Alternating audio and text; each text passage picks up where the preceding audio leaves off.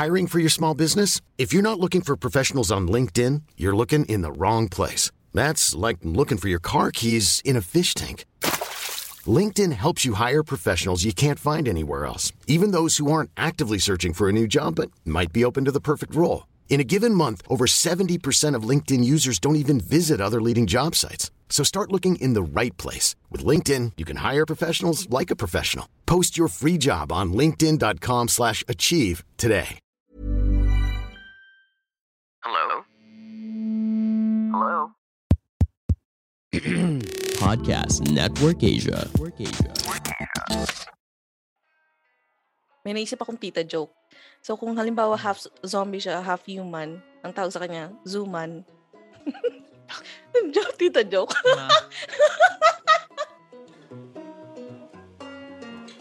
Yung zombie na alam natin, di ba? Parang, patayin kita, girl. Brains, gano'n. Oh my God. Ang konyo nung zombie. Ang konyo ng zombie ka.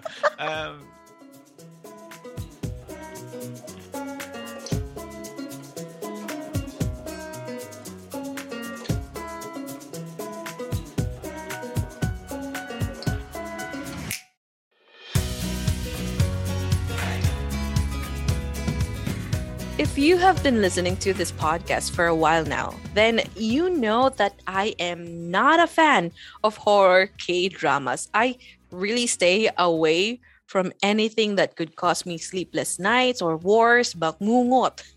But as your K-drama tita, it is somewhat my obligation to talk about this genre that is really gaining immense popularity in the K-drama world right now.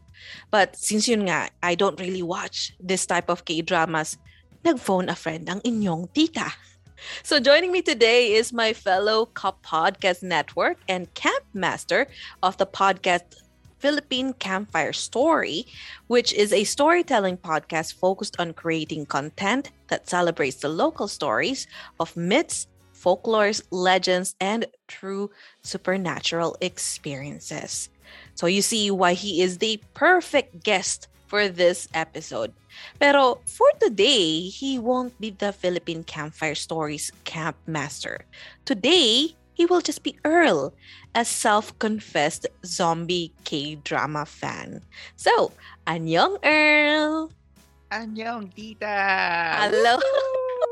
Take two! Again, thank you so much, Earl, for joining me again for another re-recording. Yes. Ay, Diyos ko. Okay lang.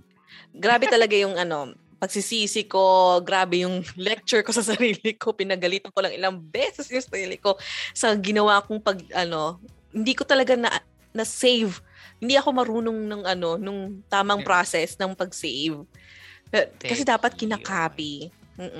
Lesson learned.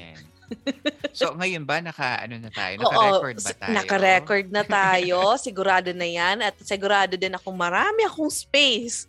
Naka-ready na rin yung external hard drive ko in case na kung lang. Pero I'm so excited for the episode today. Kasi sobrang, I love the topic. Talagang sobrang yes. And it's actually really one of the best genre. Well, one of the most popular genre right now. So, kailangan natin pag-usapan ito. Okay, so, Earl, let's talk again. I'm so sorry, but again, you have to tell us about your story. Mm-hmm. Paano ka nagsimula into this being a zombie fan? Okay, alright. Ayun. So, yung pag-start ko ng pagiging, nagsimula ako maging fan ng zombies is nung bata ako, nakikinig kasi ako ng mga music videos, ganyan. Mm-hmm. Tapos, magkakabukuhan ng edad. No?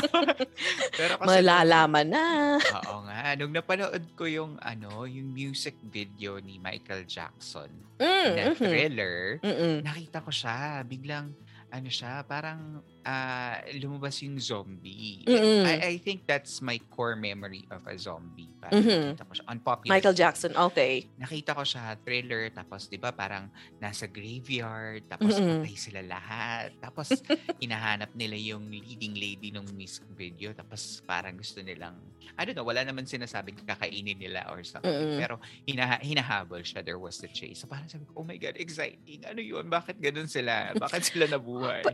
But wait, weren't you parang batang-bata ka pa nito? Pinapabata kita. Oo nga eh. Parang 2? Parang 2. Oh, at the age of 2, hindi ka natakot? More of mas na-intriga ka with the sense, yun nga, yung concept ng zombies? Hindi ako natakot. Okay. Natatakot, pero na-amaze. Alam mo yun, parang hindi ko ma-explain parang takot ka pero gusto mo siyang tingnan. Ganun siya. Mas intriga ka, mas na-intriga ka kaysa. Yes, oo. Kaya simula nun, pag may mga zombies talaga, sabi ko, hanggang sa nung tumanda na ako, lumaki na ako, parang hinahanap-hanap ko yun. Tapos, dumami na rin yung mga material, mga content na may zombie. Like, yung 28 Days Later, yung ganon, yung kay Will Smith, I Am Legend, tapos yung kila, anong pangalan nung Guerrero, or something like that, Ed something Guerrero. Yung mga Dead, Night of the Living Dead, yung pala. Oh, okay. Mga ganon. What was your earliest memory ng zombie in the Philippine cinema or Philippine world? Philippine world. Sa atin. Sa atin yung mga yung syempre yung mga hindi ko masabi kung no, nasagot ko to. First recording. Oh, yes, eto na nga ba tayo? I think yung sinabi natin is yung yung mga shake, rattle, and roll ba? Parang mga ganon. Oo. Di ba parang merong mga episodes dyan, Magandang Gabi Bayan. Yun yung mga yan mga magkakasama yan kasi parang Magandang Gabi Bayan, oo. Oh my God. Borderline multo zombie, gano'n. Parang papakita nila na may patay na nakabarong, na ganyan. Although multo yung, yung parang presentation. Pero parang kind of zombie na rin yun eh. Tapos meron pa nung mga bata tayo, merong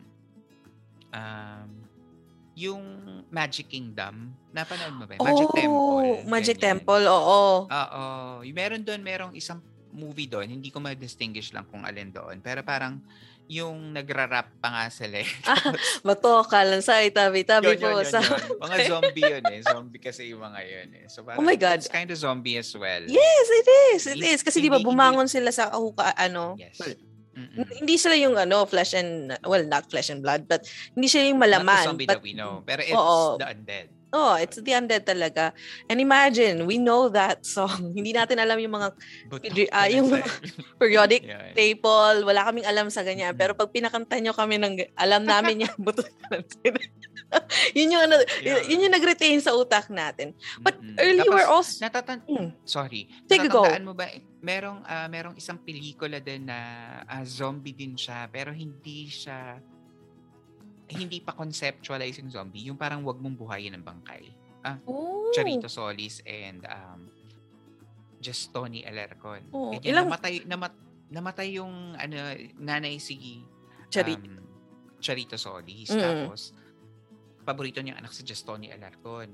Namatay si Just Tony Alarcon. Humiling siya sa demonyo na buhayin yung anak niya. Tapos nabuhay siya bilang undead. Ganon. Yung parang zombie yung itsura niya. Horror ba to or horror comedy? Horror. Horror talaga siya? Action. Oh my God. Huwag mong buhayin ang bangkay. Oh my God. Charito Solis. So mga ilang months 80s. Ka pa lang nun? Parang 6 newborn? months pa lang yata. Yung mga newborn pa lang tayo. Oo, ganun. So, napanood ko din yun. So, isa yun sa mga parang early memories mo. Foundation ko. But Earl, as you mentioned this before, doon sa deleted episode natin, that we actually do have our own version of zombies. Not na zombies na nakikita natin on Hollywood movies, and ito na nga sa mga K-drama movies or K-drama or K-movies, we do have that version, right? Yung sinasabi mo, Yes. which is Ang amalanhig. mhm. Amalanhig is like yun yung mga aswang Mhm. na nabubuhay dati. Mm. Tapos, hindi nila naipasa yung black chick nila, yung CCU o basta yung Yung powers bato, nila minsan bato, di ba? bilang aswang. Oo, tapos hindi nila naipasa. Tapos wala kasing kumuha, so na-retain sa kanila. So that means yung katawan nila is still endowed with powers, so hindi sila namamatay. Although namatay na yung katawan, nandun pa rin yung essence nung powers. So yun, kaya ano sila, they become the undead. Pagkamatay nung pinaka-aswang, nagiging amalanhig, nagtra-transform sila into that undead. Ganun. And na-mention mo din na this is actually isa sa mga folklores natin and sinaunang paniniwala. Nakikita natin to sa feeling ko parang isa to sa mga naging episode sa Magandang Gabi Mayan, the Halloween special na mga ganun. Kasi parang may naalala kong reenactment na ganyan na hindi na ipasa Oo, parang may something na naalala ko na parang yung lola hindi na ipasa yung bato or something or iba yata yun. Sa KMJS, Gabi ng Lagim, parang meron silang episode na parang ganun, no? Oo. Pero, kasi ganun pag hindi mo nabasa. But you also mentioned that in the Philippine cinema, ang pinakauna nating version ng mga zombies are yung tiyanak, right? Yes. Ligid sa kaalaman ng mga tao. Kasi parang you would think of tiyanak as just a monster. Pero if you come to think of it, it's a form of a zombie. Kasi parang namatay na bata. Stillborn or mga babies, mga ganon, di ba? Which is the most dangerous kind of monster. Kasi parang bata hindi niya alam kung paano gumalaw, ganun. Wala pa siyang isip. So, hindi ka naman yung malayo. The only instinct or intuition that it has is to kill and eat. To eat, I mean. And one way to eat is, to kill. So, yun. It's a very zombie, diba? Very deceiving sila compared sa sa zombies natin na nakikita natin ngayon is pag nakita mo zombie takbo ka kaagad. Sila hindi, diba? Like I remember sa 13 it was like a baby in the form of a baby napaka umiiyak lang, needs help, parang ganun. So yung maternal na nangyayari. Kasi yung zombie na alam natin, diba, parang patayin kita, girl. Brains, gano'n. Oh my God. Ang konyo nung zombie. Ang konyo ng zombie ka. Yung tiyanak, straight out, diba? Na parang, may parang lalansihin ka pa, lulukohin ka pa, para makuha ka, diba? So, yeah. Pero it is a form of zombie kasi it's an undead. So, do you think kung halimbawa magkaroon ng mga zombie na attack, like yung zombie ng Hollywood, i-import natin. Tapos yung mga tiyanak natin, alin yung mas pipiliin mong makalaban? Yung mga tiyanak or yung mga from Hollywood na mga zombies? Yung mga tao na talaga? Parang yung mga Hollywood na zombie kasi alam mong brains lang yung Oo. Ganun ka. Tsaka lalo na yung sa Western zombie, di ba parang mga yun? Mga mababagal. Oo. Yung sa Walking Dead, di ba? Talagang walking lang. Kung sa atin yun, kung sa Korean yun, running na sila. Hindi na wag. Hindi ko pa pangarapin mapunta sa Korea pagka tungkol sa zombie. So yun na nga. Yun yung isa sa mga napag-usapan natin doon sa deleted episode na the Korean version zombies, one of the things that made it more popular, kumbaga mas kinagat ng mga tao, is because of the difference ng zombies. Na-mention mo to. So, yun nga, as a fan of, kasi sa akin, like I said, as a non-zombie K-drama fan, they all look the same to me. Like, ayoko lumapit kayo, whether Korean kayo, China kayo, ayoko. But you see them differently. You see a difference between the Hollywood zombies and the Korean version of zombies. Can you tell us more of what your observation?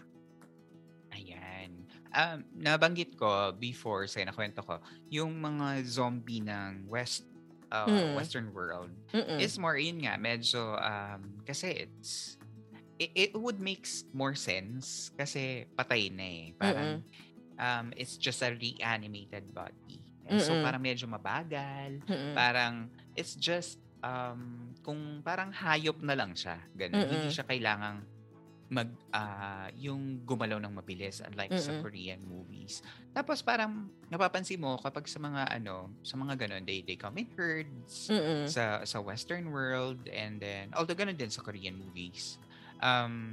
Mas na lang ako sa Korean, mas natatakot ako, mas tsaka fascinated because they move so fast. Mm-mm. Tapos nabanggit ko rin sa na parang sa Kingdom nagkaroon pa ng ibang element na parang kasi siya, 'di ba? Parang historical, ganon, medyo period hindi pala film, series. So parang kaya parang 'yun, biglang pag mga yung iba yung suot, ganun, mas nakakatakot kasi. Tsaka parang mas dahil siguro dahil Asian tayo, na parang mas malapit, na parang, medyo, Asian looking. So, mas nakakatakot siya. I have that feeling. Tapos, yung nagugulo yung buhok nila kasi mahaba yung buhok ng mga dating Korean men. Diba? Yung lalaki. They have buns. Diba? They have buns of hair. Tapos, parang, syempre, pag namatay ka, medyo gulo-gulo na yung buhok. So, parang, may added factor na gano'n. Mas nakaka-intriga sa looks pa lang, 'di ba? Yung itsura nila compared sa usual na nakikita natin on the Hollywood side ng mga zombies. So medyo yun, feeling mo yun ba yung reason kung bakit din naging popular na ngayon yung mga zombie?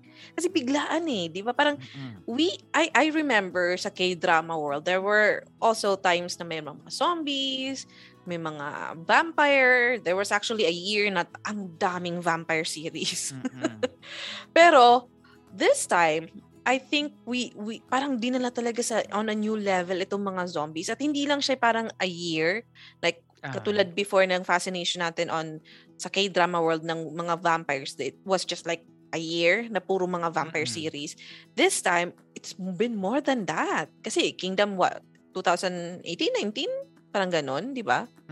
Tapos, eto 2019. Balik na naman nung 2022, which is All of Us Are Dead. So, what happened? What do you think happened? Oo. I think it's because of the movement. Nagkaroon ng parang another up yung level ng scare factor ng zombies ng Koreans. Because now, hindi ka lang matatakot na baka kainin ka.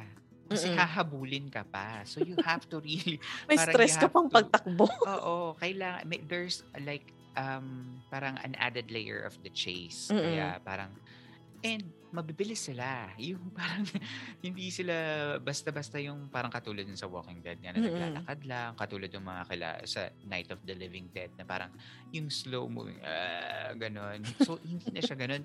Tsaka yung parang na sila, yung galit yung mga zombies.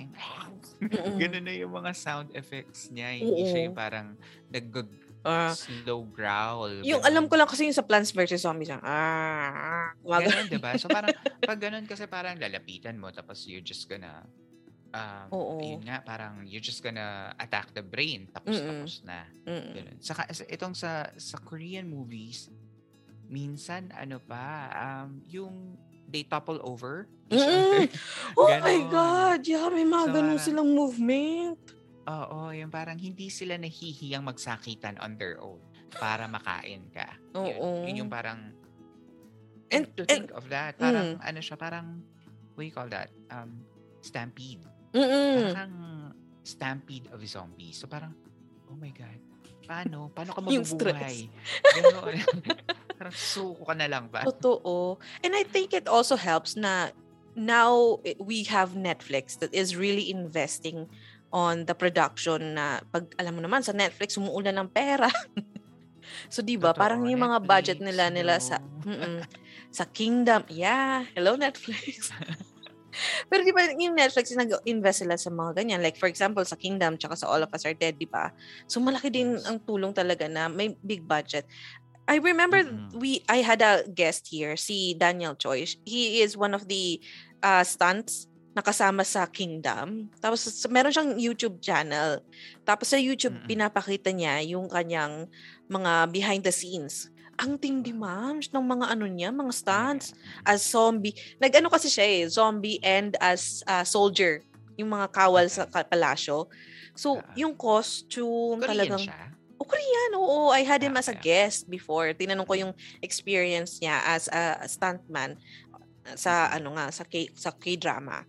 So yun, nakwento Wow, niya yung okay. mga ano niya, yung experience niya. Talagang grabe daw talaga yung ano nila, yung training, yung preparation, talaga yung mga damit. Choreograph nga daw yung mga Oo, galaw. kasi nga siya stuntman siya So professional stuntman Mm-mm. siya. So talagang hindi siya yung parang, alika dito, pwede ka mag-zombie. Hindi Mm-mm. ganun. As in, yung mga Oo, kasamahan niya yes. talaga, tumatumbling. Siya Mga tumambling pa siya physically, Mm-mm. able talaga na. So in short, hindi ako. Hindi ako kailangan. Whether Hindi mga rin ako. So eto na nga. Okay, now na napag-usapan na natin yung mga kingdom, yung All of Us Are Dead. Let's talk about three, okay? Because there's actually a lot. There's been a couple of K-dramas and movies na nagsilabasan since 2000. Ano bang year ang Train to Busan? 16? 2016 and Since 2016, there were a lot of K-dramas and Korean movies that is about zombies. But for this episode, for the sake of our voices, ililimit Yes. natin sa tatlo. Which I know, Okay. actually, kahit ilimit namin ni Earl, I know, medyo mahaba to. Oo. So, prepare yourselves. So, Okay. okay, Earl, pag-usapan muna natin ang pinakauna. For me, Mhm. this is the movie that started it all. In whether movies and or K-dramas, ito yung nagpasimula, talagang nilagay niya sa hey, we can actually Kaya do namin. zombies. So, and look at where we got. Nakuha nila yung attention na hindi lang ng mga K-drama fans or mga nanonood na talaga ng Korean movies, but also yung Hollywood. For a Yes. while, it was the talk of the town. So, let's talk about Train to Busan.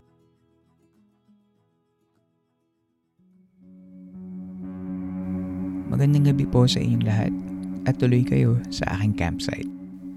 Ang Philippine Camper Stories ay isang storytelling podcast na naglalayong ibahagi ang ating mga alamat, mga kwento at mga kaalamang bayan mula sa iba't ibang panig ng mundo kung nasaan man ang Pilipino. Kada ikalawang linggo naman ay nagbabasa ako ng mga tunay na kwentong nagbibigay ng takot at pagtataka na mula mismo sa ating mga tagapakinig sa ating listener story submission segment na San Telmo Society. Bawat episode ay ihahayag ko sa Tagalog at kasabay ng magagandang salita ng ating wika ay mga special sound effects at sound imaging upang mabigyan kayo ng isang auditory experience. Ang ating campsite ay isang safe space at bukas para sa lahat ng gustong makinig o kahit gusto mo lamang tumahimik at magpahinga. Ako po ang Campmaster at ito ang Philippine Campfire Stories. Okay. Initially, nung pinanood mo siya, anong impressions mo?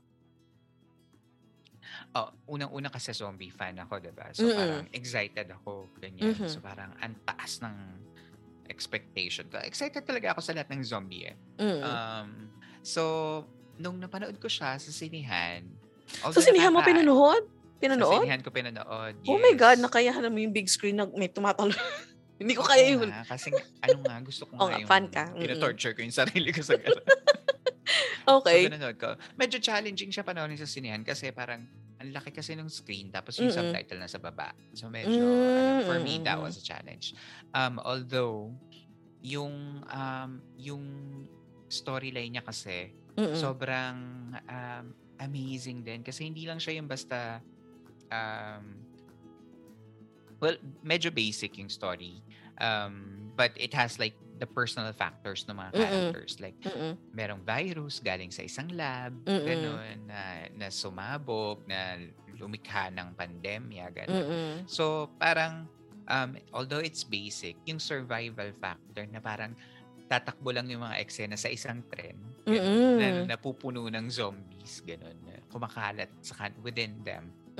Ang ganda. Tapos, because bago rin sa kanila yung virus, hindi rin nila alam ang gagawin.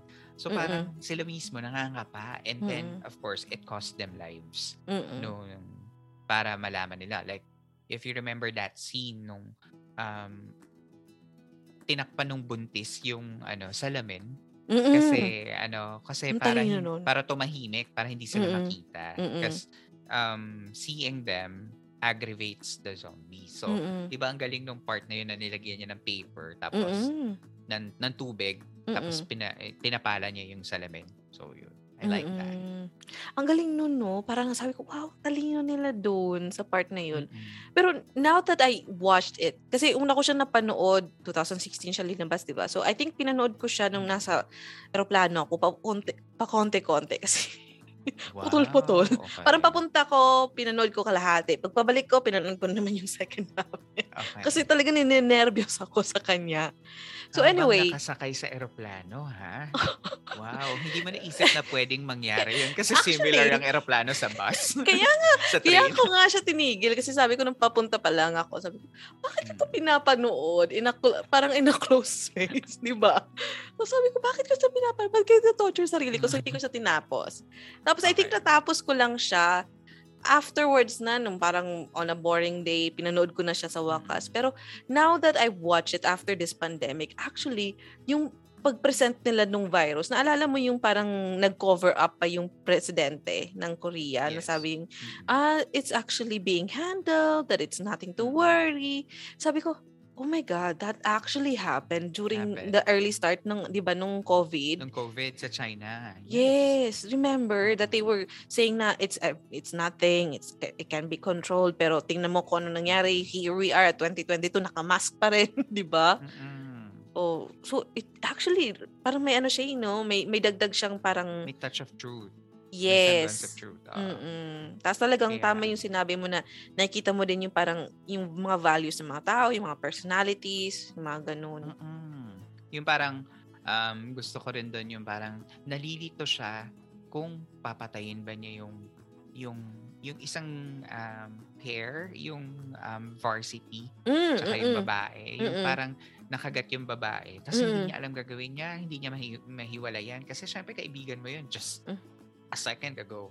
Tapos biglang yun, kinakain ka na. So parang, if you're placed in that situation, na parang, teka muna, ano ba talaga? Papatayin ko ba talaga? Parang gano'n. Survival. Teka mo, kasi kakilala mo lang ganun, parang, tapos ngayon parang, ikaw naman yung pinapatay. So parang medyo, nakakaano din Doon ko unang napakinggan, na nakita yung nagtatopple over, yung mga zombies, yung bumababa sa isang train station, tapos nilock nila yung salamin na pinto, tapos nababasag kasi padami sila ng padami. Oo. Oh my God. Doon ko nakita yan. Yung stress ko sa mga sa scene na yun, Diyos ko Lord. Pero ano yung pinaka-stressful na scene para sa'yo? For me, yung yung kailangan tumawid anong pangalan ni Goblin? Ni Gongyo. Ni Gongyo. Tsaka yung isang malaki yung katawan. Oo, si Manong Yung Sok. kailangan nilang tumawid, tapos parang dumaan sila sa tunnel na madilim. Yun, tapos kailangan hindi sila maingay. Oo, Diyos ko Lord. Nakaka-stress for me. Kasi parang every parang any second, magigising mo yung mga zombie or so yun. Ako pinaka-stressful sa akin, yung gumapang sila sa taas, yung sa overbin, yung may nilalagyan ng mga luggage. Tapos kailangan nilang tahimik at the same time. Yan. Diyos ko, yung stress ko. Sabi ko, Lord, bakit? Tapos may mababagsak. Oo. Diyos ko, Lord. Pero ang pinaka-satisfying sa akin na scene doon is yung, naalala mo yung parang nilagay nila sa vestibule yung grupo ni Gongyo kasi sabi nila infected.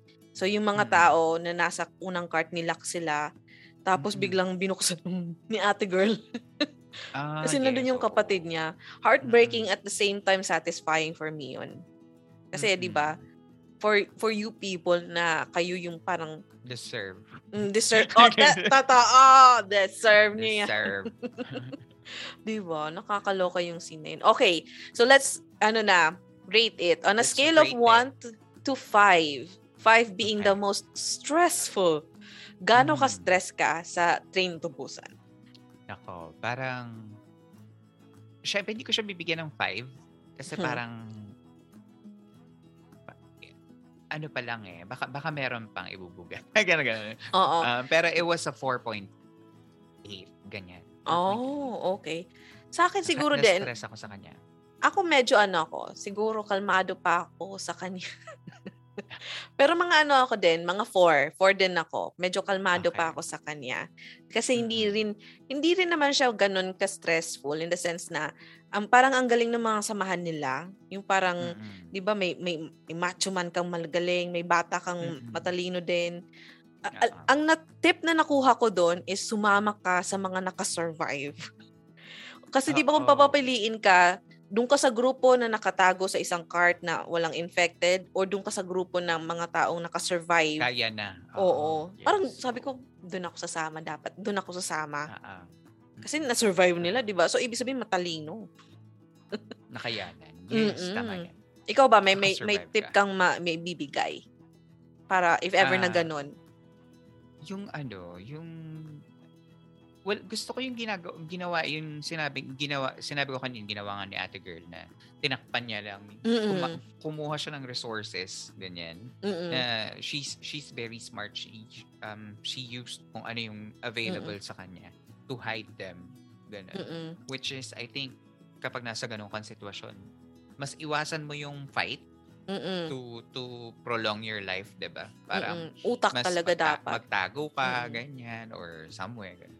Pero early pa yung zombie sa Train to Busan na hindi nakakakita or yung parang pag madilim Mm-mm. is different from the other zombies in the other K-dramas na pag-uusapan natin. Tama ba ako?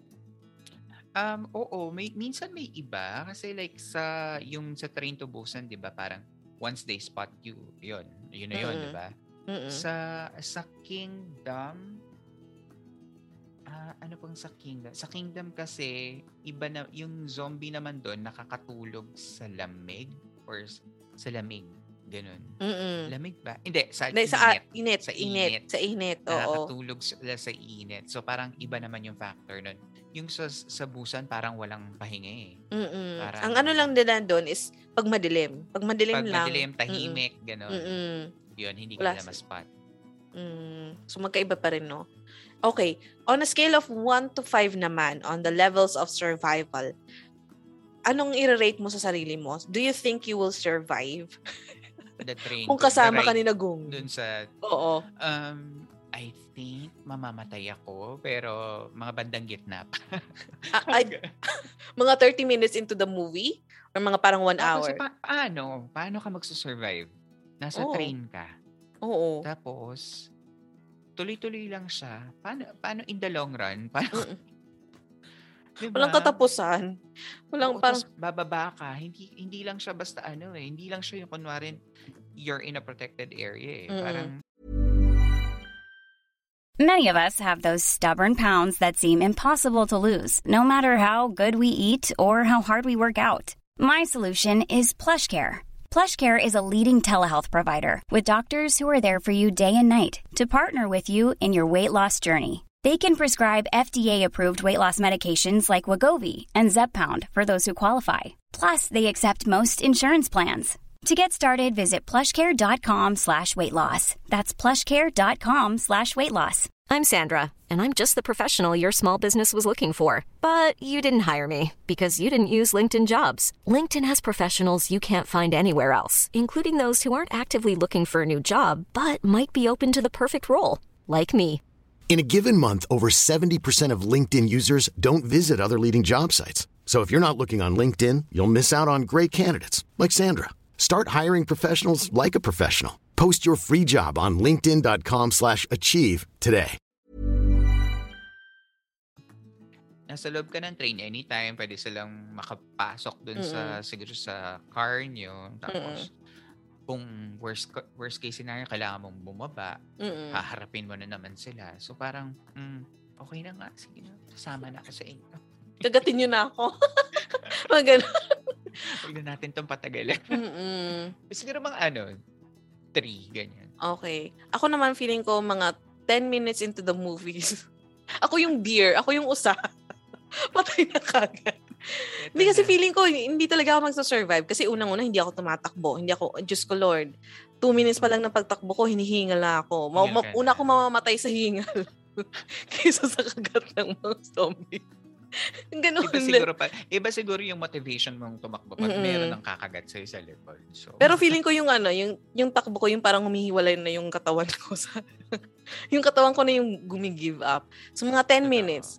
Level of survival ko siguro mga 1. Lalo na kung nasa train ka, hindi ako magsa-survive. No, man. Wala na. Baka magkulong lang ako sa CR. Tapos, paano ka magugutom na? Oo. Paano ka kakain? Di ba? So, yun. If ever man makasurvive ako dahil nagtago ako sa CR, let's say, baka... Paano ka lalabas? Tapos, paano ka kakain? So, malamang magsusuicide na lang ako. Papunta na lang. Baka kagat na lang ako. Kasi, ang tagal mo na eh. Mahirap ang train to Busan. So, yun nga. Kaya nga parang 2 lang silang nakasurvive, di ba? Oo. In fair sa buntis, no, may heels pa yung kanyang sapatos. Kakapanood ko pa lang. Sabi ko, oh my God, may heels pala yung sapatos ni ate girl. Paano mo natakbo? Tapos buntis?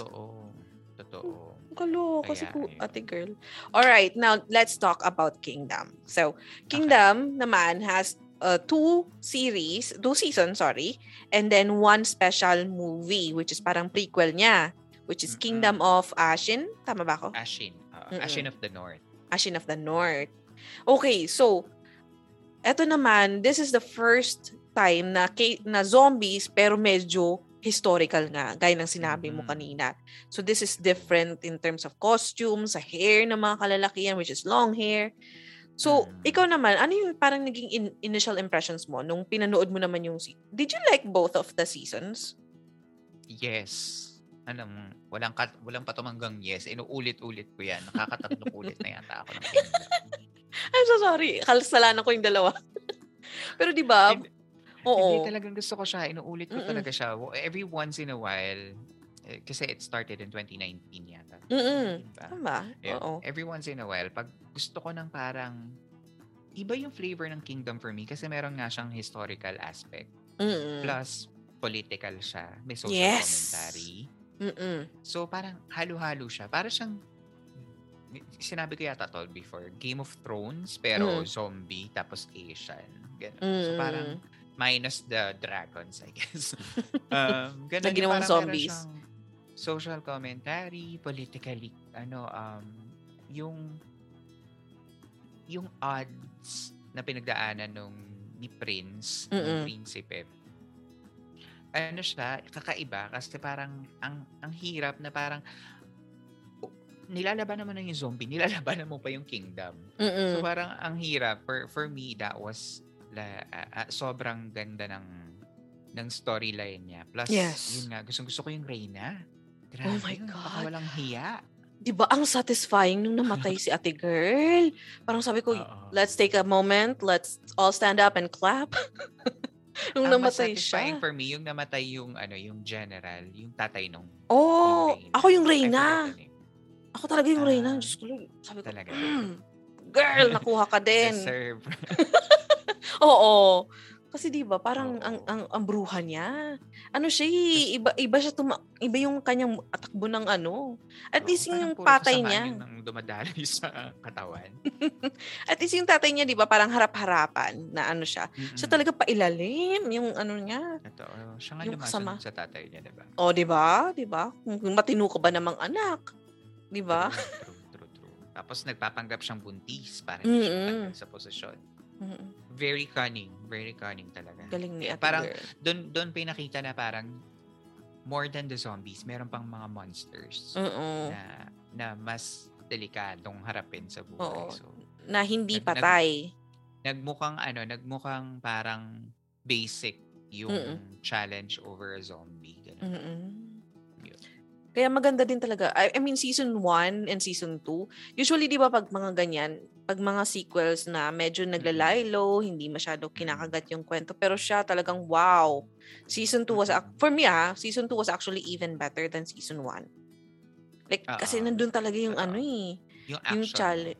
Yun yung action. Kasi na-discover na nila. Pero kasi namatay na yung mag-ama, kaya parang hindi ko alam paano na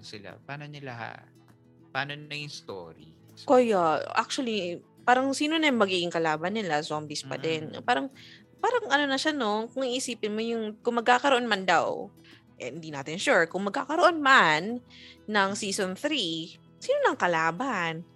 Si Ashin. Ayun. Ashin of the North. Yun ang aanuhan natin. Yun yung aabangan.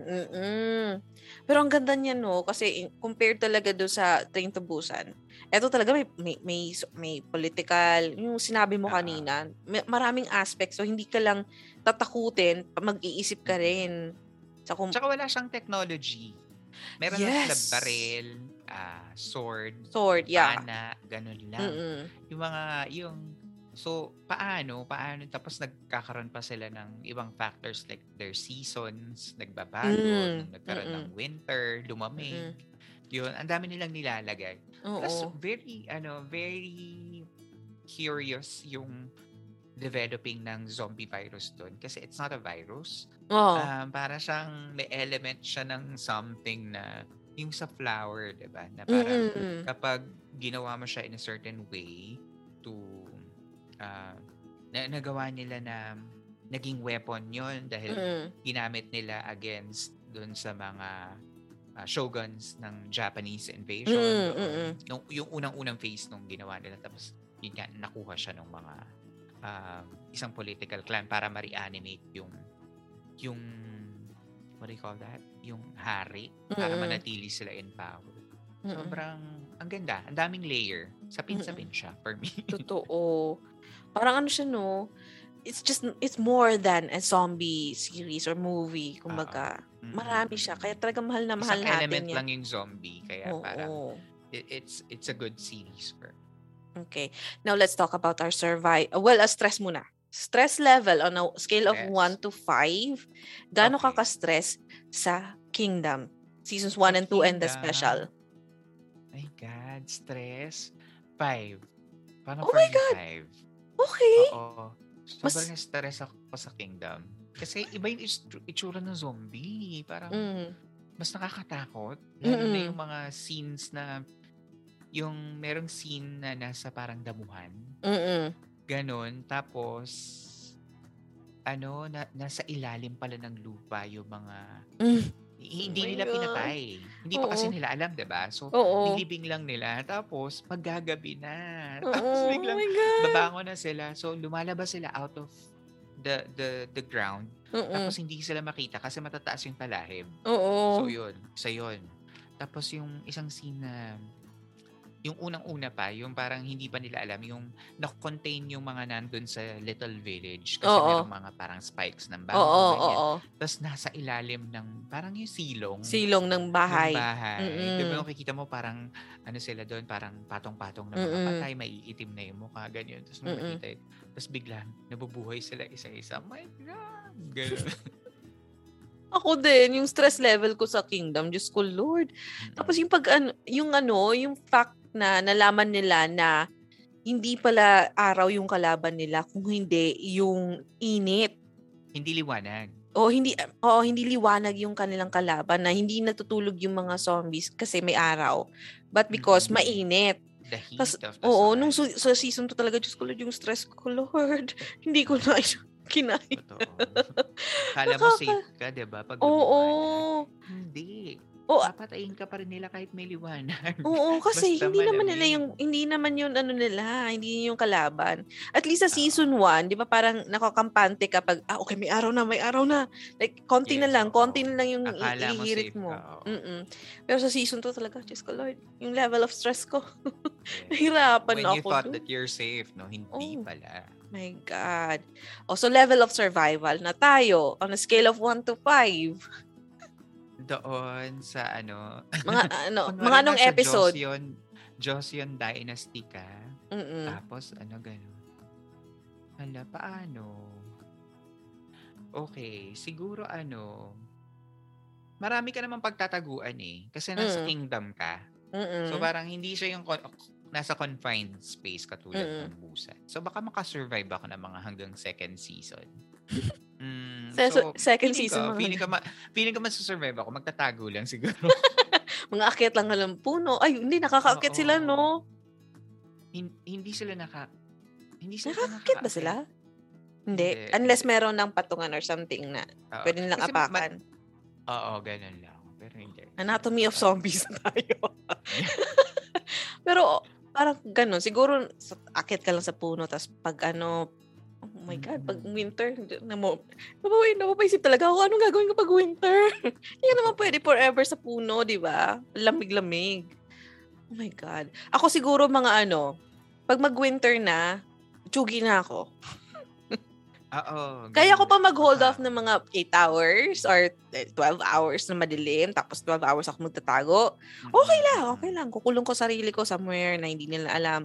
Pero pag yung mga winter na, ma'am, unang season pa lang, trailer pa lang ng season 2, tsugi na ako. Okay. Join ako. Hindi, maganda naman doon sa Kingdom is, because yung virus niya is coming from iba yung parang, yung, hindi sa flower pala, yung egg ng worm na nandun sa loob ng flower, or nasa ilalim ng flower. So pagka nagkaroon na, anuhan ka ng tubig or something, nawawala yung virus. Right, makes sense. Oo nga pala. Diba? So parang pwede kang lumalabas pumunta sa isang yung isla. uod. Pwede ka pumunta sa isang isla, dun ka na lang magtago, para whoever man na makarating doon, kailangan magtubig. Walang Or virus. sa boat. Sa boat ka during winter. Wow. Pwede rin, no? Paano ka nga lang kakain, friend? Paano ka magluluto sa boat? Sunugin mo Sashimi. Sashimi ka forever. Mag-usabi ka na lang. No? Oo. Parang ganun na lang yung peg mo. Pero, yeah. Mga trailer talaga season 2 pag mga winter na. Patay na ako. Give na, no? Oo. Bahala na kayo dyan. Good luck. Lastly, eto na. Okay. This time though, hindi ako makakasali kasi hindi ko pa siya natapos hanggang ngayon. Okay. Parang konting episodes ka pa lang, no? Oo. Actually, parang now na chinek ko, kalahati pala ako ng episode 1. Halo ka. Okay. Nung nagsimula na yung attack sa school, yun na. Nag-give up na ako. So, eto. Let's talk about the newest hit zombie K-drama series. K-drama, which is All of Us Are Dead. Now, first of all, what made this popular? Anong nakita ng mga tao? Anong nakita mo, Earl, in this series that made it this huge? Ako, All of Us Are Dead. Parang siguro kasi it's been a while na nagkaroon ng K-zombie. Parang, kailan pa yung huli? 2021 yata yung season 2 ng Well, so Ashen is 2021 pero it's like 1 year lang. Tsaka hindi rin masyado siya na tapos parang isang oras lang. So it's been a while. Parang wala tayong nakapapanood na zombie na ganong karabid. So parang nasabik na naman yung mga tao. And then here comes this parang coming of age na mga group, ganyan. So high school, mga pogi, magaganda. Ganyan na kahit ano na nangyayari, hinampas-hampas na, kung pinagbubog na, nagtatatalong kung saan, magaganda pa rin, nakikinis pa rin. So, kung tayo yon, unang palang takbo-takbo, wala na yung book ko. Hindi mo na malalaman sino yung zombie, sino yung hindi. Kung ako. Mahahampas ka nang wala sa oras. Ang zombie. Yes. So, yun. Parang for me, yung freshness nung syempre, ang zombie is parang tried and tested formula. Hit yan talaga. Tapos, K-zombie. I mean, so ngayon, lagyan ng mga parang barkada. Parang mga teeny boppers. So may kilig-kiligan factor pa. Hit talaga siya. Plus, it's also a pandemic. So parang yung mga tao na parang pwede itong mangyari. Hindi ko mag-evolve ng magiging COVID something variant na zombie na ganyan. Parang ganun. Medyo plausible. So medyo talagang nakaka-relate pa yung mga tao compared nung nagsisimula yung Train to Busan. Posible naman yung may ganyan. Napaka sa pelikula lang yan. Tingnan mo. Meron talaga tayong pandemic. Pero not the same as with what happened sa Train to Busan na naging zombie tayo. So, dito naman sa sa All of Us Are Dead. Diba? It's actually something that started with a very social issue na sinasabi, diba? Because you mentioned this before, that this was because the father was giving the kid the courage to parang labanan yung mga bully, which is something na very well, it's still an issue sa South Korea at this point, yung mga bullies sa school. Pero since it's been a while, tapos eto na nga dumating yung All of Us Are Dead. Sabi mo, it's pandemic as well, so parang relate pa rin yung mga tao. Is there, parang may nakikita ka bang similarities na na-mention doon? Like, ano ba yung, maliban sa pandemic, yung pagkalat ng mga zombies, may nakikita ka pa bang mga pwedeng mapulot natin now that we are still in a pandemic era? For me, yung All of Us Are Dead, the question was kung ano yung similarities natin. Pwede natin makuha, like, let's say, tip natin na pag halimbawa na in this time, if halimbawa pandemic era tayo, di ba? May kumalat na ganyan na mga zombies. Anong pwede natin gawin? Like, ayun. Well, yung survival skills ng mga bata doon sa medyo iba talaga yung iba yung advantage ng mga taong may kahit pa paano may training or may exposure dun sa survival skills kasi like for example yung batang girl, I'm sorry, I'm bad at names, hindi ko sila matandaan. So parang di ba na hold up sila dun, they can't come out because syempre may mga zombies sa hall. Zombies, so parang kung sa atin yun para ka na quarantine, diba? Na parang hindi ka pwedeng lumabas kasi nga may batas. Charot. Sabi ni Kim Chu. Hi, Kim Chu. Ayun.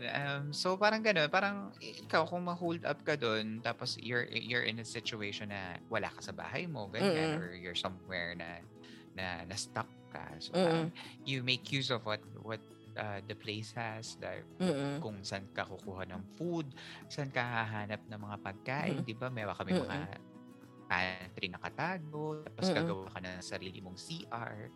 Ganon. So parang for me, yung survival skills lagi, in all of the zombie movies and series naman, yun yung parang na-amaze ako. Kasi parang, sana meron akong ganon na parang, hindi pa first episode patay ka. Ako yung nandun sa sitwasyon na yun. So, ano yung mga pwede mong in general, like, ano yung tips na pwede mong ibigay sa amin? Let's say yun nga, na mayroong ganong mangyari, wag naman po sana na na may mga zombies. Anong, as a fan of zombie movies and series, anong maibibigay mo sa amin? Alam mo, wag kang lumaban. Pakagat Tumakbo ka lang. Tumakbo ka lang. Kung hindi ka naman gifted sa pakikipaglaban. Kasi, tsaka, imagine mo, nasa isang place ka, tapos naging ground zero yon. Tapos may biglang kumain. Ganyan. Hindi mo naman alam kung zombie yun or baliw or ano lang, diba? Something. How would you know if it's really a zombie apocalypse happening in front of your eyes? Hindi mo naman alam, diba? So just run. Takbo na agad. Go somewhere safe. Go somewhere safe and then just hold up somewhere na feeling mo secure ka. Mas lagi, aminado ako. Meron akong go bag na parang all of my belongings na importante sa akin. Pag nasa bahay ako, isang bit-bit, ganyan. Passport, money, a little bit of food, a little bit of clothes, water. So, nakalagay siya doon. Tapos, sa work naman, meron akong rubber shoes. Meron akong rubber shoes.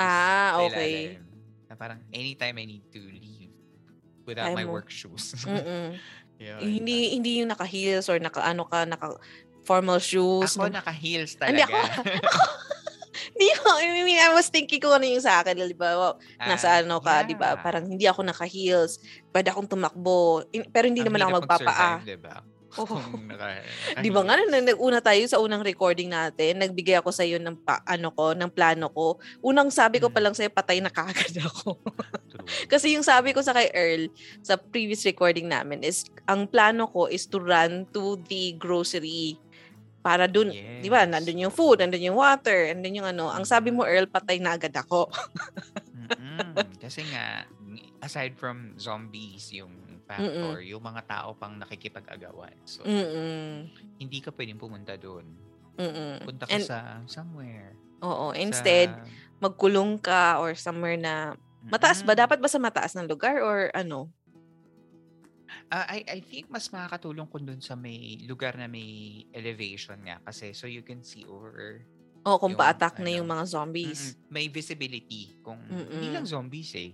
Sa Or lahat ng help. zombie movies, hindi lang zombie yung aabangan mo eh. It's the Ano other ba? survivors. Okay, Kasi okay. you'll never know who's out there to kill you for your things. Oh my For God, them may to ganyan pang survive. factor. Oh my God! Oo nga Diba? ka. Sa mga Walking Dead, ganyan. Oo. Parang it's Diyos ko. not just your life. It's not just the monsters. Zombies. Yung parang, And mas kasi people nakakatakot, no?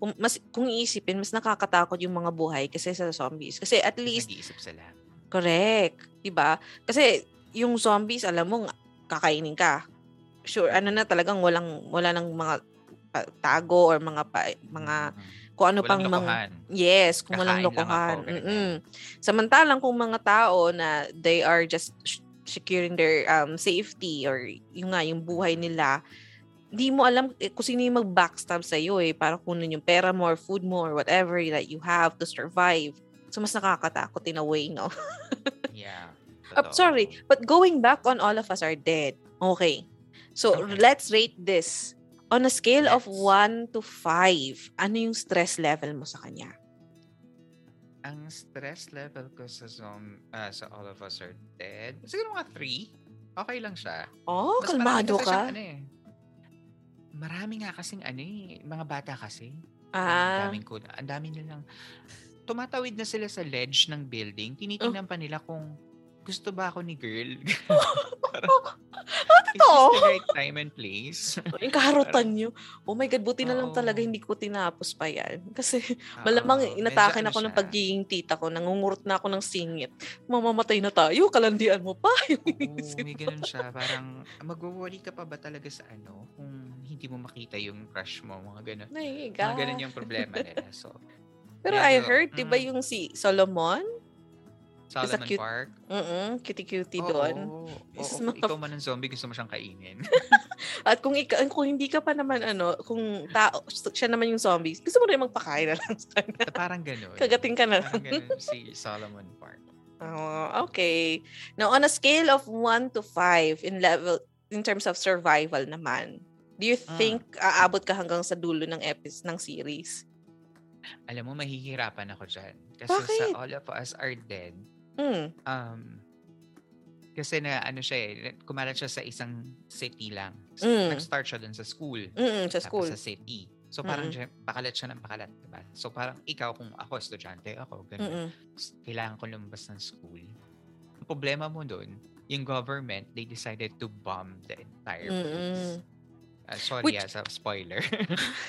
Oh, hindi na. Matagal na yun, no? Pero you mentioned this as well sa previous recording, di ba? Na parang, kasi sabi ko, kung magsusurvive ako, kailangan ko magkulong sa isang lugar lang. Doon na ako forever. Pero sabi mo, I need to move. Yeah. Kasi Because people are going to cleanse that specific place, di ba? And cleansing means bombing. Bombing. Parang Oo. ganun lang naman. Or, i-enclose talaga nila yung lugar na yun, which means trap ka na doon kasama yung mga zombies. Alam naman ikaw mag-housekeeping the entire place, diba? So you really, parang once you're ready to move, you gotta stay the hell out of wherever it is. Pupunta ka na kung saan pwedeng makahingi Yun ng nga, tulong. mag-i-isla ka talaga. Go ka sa isang isla. Parang Oh yun my yung God. feeling ko best. So, sa tingin mo, magsusurvive tayo sa Philippines, no? Like, Luzon, pwedeng hindi. Napaka-ideal ng Philippines kasi Oo. kasi napupuno siya ng mga tubig. Kaya for me, parang kayang-kaya mong mag-survive pag nasa Philippines ka. Punta ka lang sa next island. Ganyan.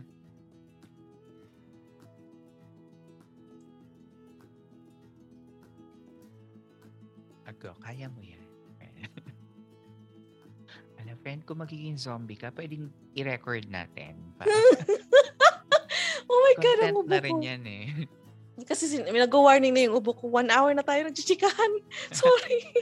Go, let's wrap So, this up.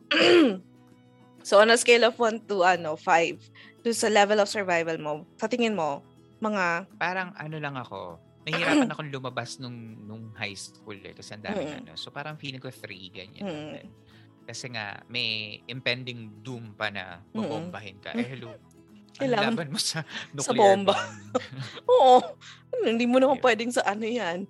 Hampasin. Hindi ka nga nakagat, binomba ka naman.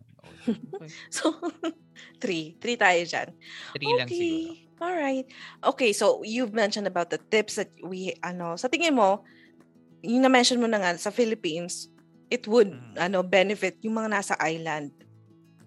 Pero yung mga for example sa Luzon, wala na. Kasi dikit-dikit. Diba? Yung mga part na ganyan. Tapos hindi pa naman uso yung mga matataas na buildings din sa iba. So parang, kanya-kanya na lang labanan. Bye! Kaya mo yan. Ganyan na lang siguro. May bibigay na. At saka sa mga nakikinig pala, kung makapagbigay ako ng tips, ano lang naman to, as a fan of zombie. Hindi po ako prepper, hindi po ako survival skills master. Oo nga, may ganun pala, no? Manonood lang po ako. So, pwede pa rin po ako makasama sa inyo kapag pagka nagkakainan ng mga zombie. Isa na rin po ako doon. Oh, no. Okay. All right. Well, thank you so much, Earl, for sharing your insights sa mga K-dramas and Train to Busan. And also for sharing us tips on how to survive in case na may magka-zombie, para hindi episode 1 or hindi, in my case, hindi trailer na level of survival lang ako. Yung trailer pa lang ako yung pinakaunang kinagat. Kasi din mo naman. Kasi pag minsan pag sa public naka-earphones ako. Syempre kung may malakas na music ka, 'di ba? So parang okay, bye. Bye, ma'am. So dapat be aware. Pag nasa public ka, you have to be aware. At kung mag-music kayo, at least one ear open para at least maririnig mo kung may busina na pala sa likod mo. Oo, di ba? Ay, nako. But yeah, thank you so much, Earl, for joining me again for the part 2. Take 2 ng ating usapan. Yes. At ito, medyo talagang hinabaan natin para may laman yung mga kwentuhan natin sa mga K-drama and yun nga, sa Korean movies na puro zombies, which is popular genre, the most popular genre right now. Yes, kasi talagang sikat na sikat siya. I don't know kung meron pang darating. I'm not sure kung meron pang mga parating na mga zombie-related movies or series. But I heard na meron ng season 2 ang All of Us Are Dead. May usap-usapan na season 2. So ano yung anong inaabangan mo if ever na magkaroon ng season 2 ang All of Us Are Dead? Kasi may mga nakaligtas na yung parang mga nakagat. Sila sinamra kasi yung sa mga nakagat siya pero hindi siya naging full on zombie, parang half zombie lang siya, half human, half zombie. So parang meron siyang powers ng zombie, yung strength, pero hindi siya full on kumakain. So parang yun, baka yun yung storyline na yun. May naisip akong tita joke. So kung halimbawa half zombie siya, half human, ang tawag sa kanya Zuman. Tita joke. Pwede, Zuman, zombie human. Oo nga na. Sorry, I had to say. But thank you so much again, Earl. Please invite them also to listen to the Philippine Campfire Story podcast. Okay. So sa mga nakikinig ng Anyong Tita, kung gusto niyo marami pang mga kwentuhan tungkol sa Philippine horror or mga mythology, urban legends, go to Philippine Campfire Stories. It's available in all major podcast platforms and follow us on social media. Marami din ako mga sinishare doon ng mga parang materials, content, or yung mga kung ano-anong mga nakikita ko sa internet tungkol sa mga mythology like Aswang, mga Encanto, ganyan. So, which is actually my favorite. Yes. Katulad ng nasa likod mo ngayon. Medyo umaga tayo nag-usap. Secure ko yung umaga nating recording. True. Yes. So, ayun. Just look for Philippine Campfire Stories in all social media platforms. Yes. And delightful sa tenga yung mga music, yung background music. Oh my God. I so love it. Pero kung makikinig kayo ng mga episodes na kung saan si Earl ay nagbabasa ng mga letters or emails coming from yung mga taong naka-experience talaga ng mga supernatural, let me just remind you to, as a tip, sa katulad kong hindi rin mahilig sa mga horror, pakinggan nyo ng umaga. Kasi talagang nagkamali po ako ng isang beses, pinakinggan ko po yung episode ni Earl ng gabi. Hindi po ako nakatulog agad. Nanood ako ng cartoons para hindi ako magkaroon ng bangungo. Pambanlaw. Oo, pambanlaw. May ganung factor akong ginawa para lang hindi magstay sa akin yung bango, yung supernatural. Anyway, thank you again, Earl, for joining me in this episode. And also, again, please check out Philippine Campfire Story, which is also under Podcast Network Asia. And if you have any questions, suggestions, comments, reaction to this episode or future episodes, please do not hesitate to email me or message me on any of my social media accounts on Facebook, Twitter, Instagram, TikTok. It's at Anyong Tita. Sorry, inuubo talaga ako. I'm so sorry. It's that time of the year. And again, thank you so much, Earl. And with that, good night, kids. I love you, Bruno Mars.